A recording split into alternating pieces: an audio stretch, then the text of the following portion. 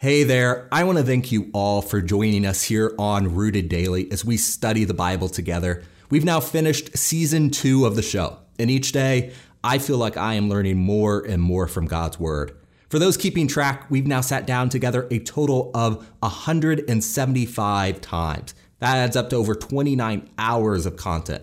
That's a lot. So we're going to take a few weeks off as I move into a new work in Greenfield, Indiana. The next episode is going to be a brand new studio. We're going to continue to make improvements behind the scenes to make sure that this study is as accessible as possible. And the best thing that you can do to help in this process is by sharing the podcast with your friends, with your family, with your coworkers, and writing reviews on whatever app that you're using.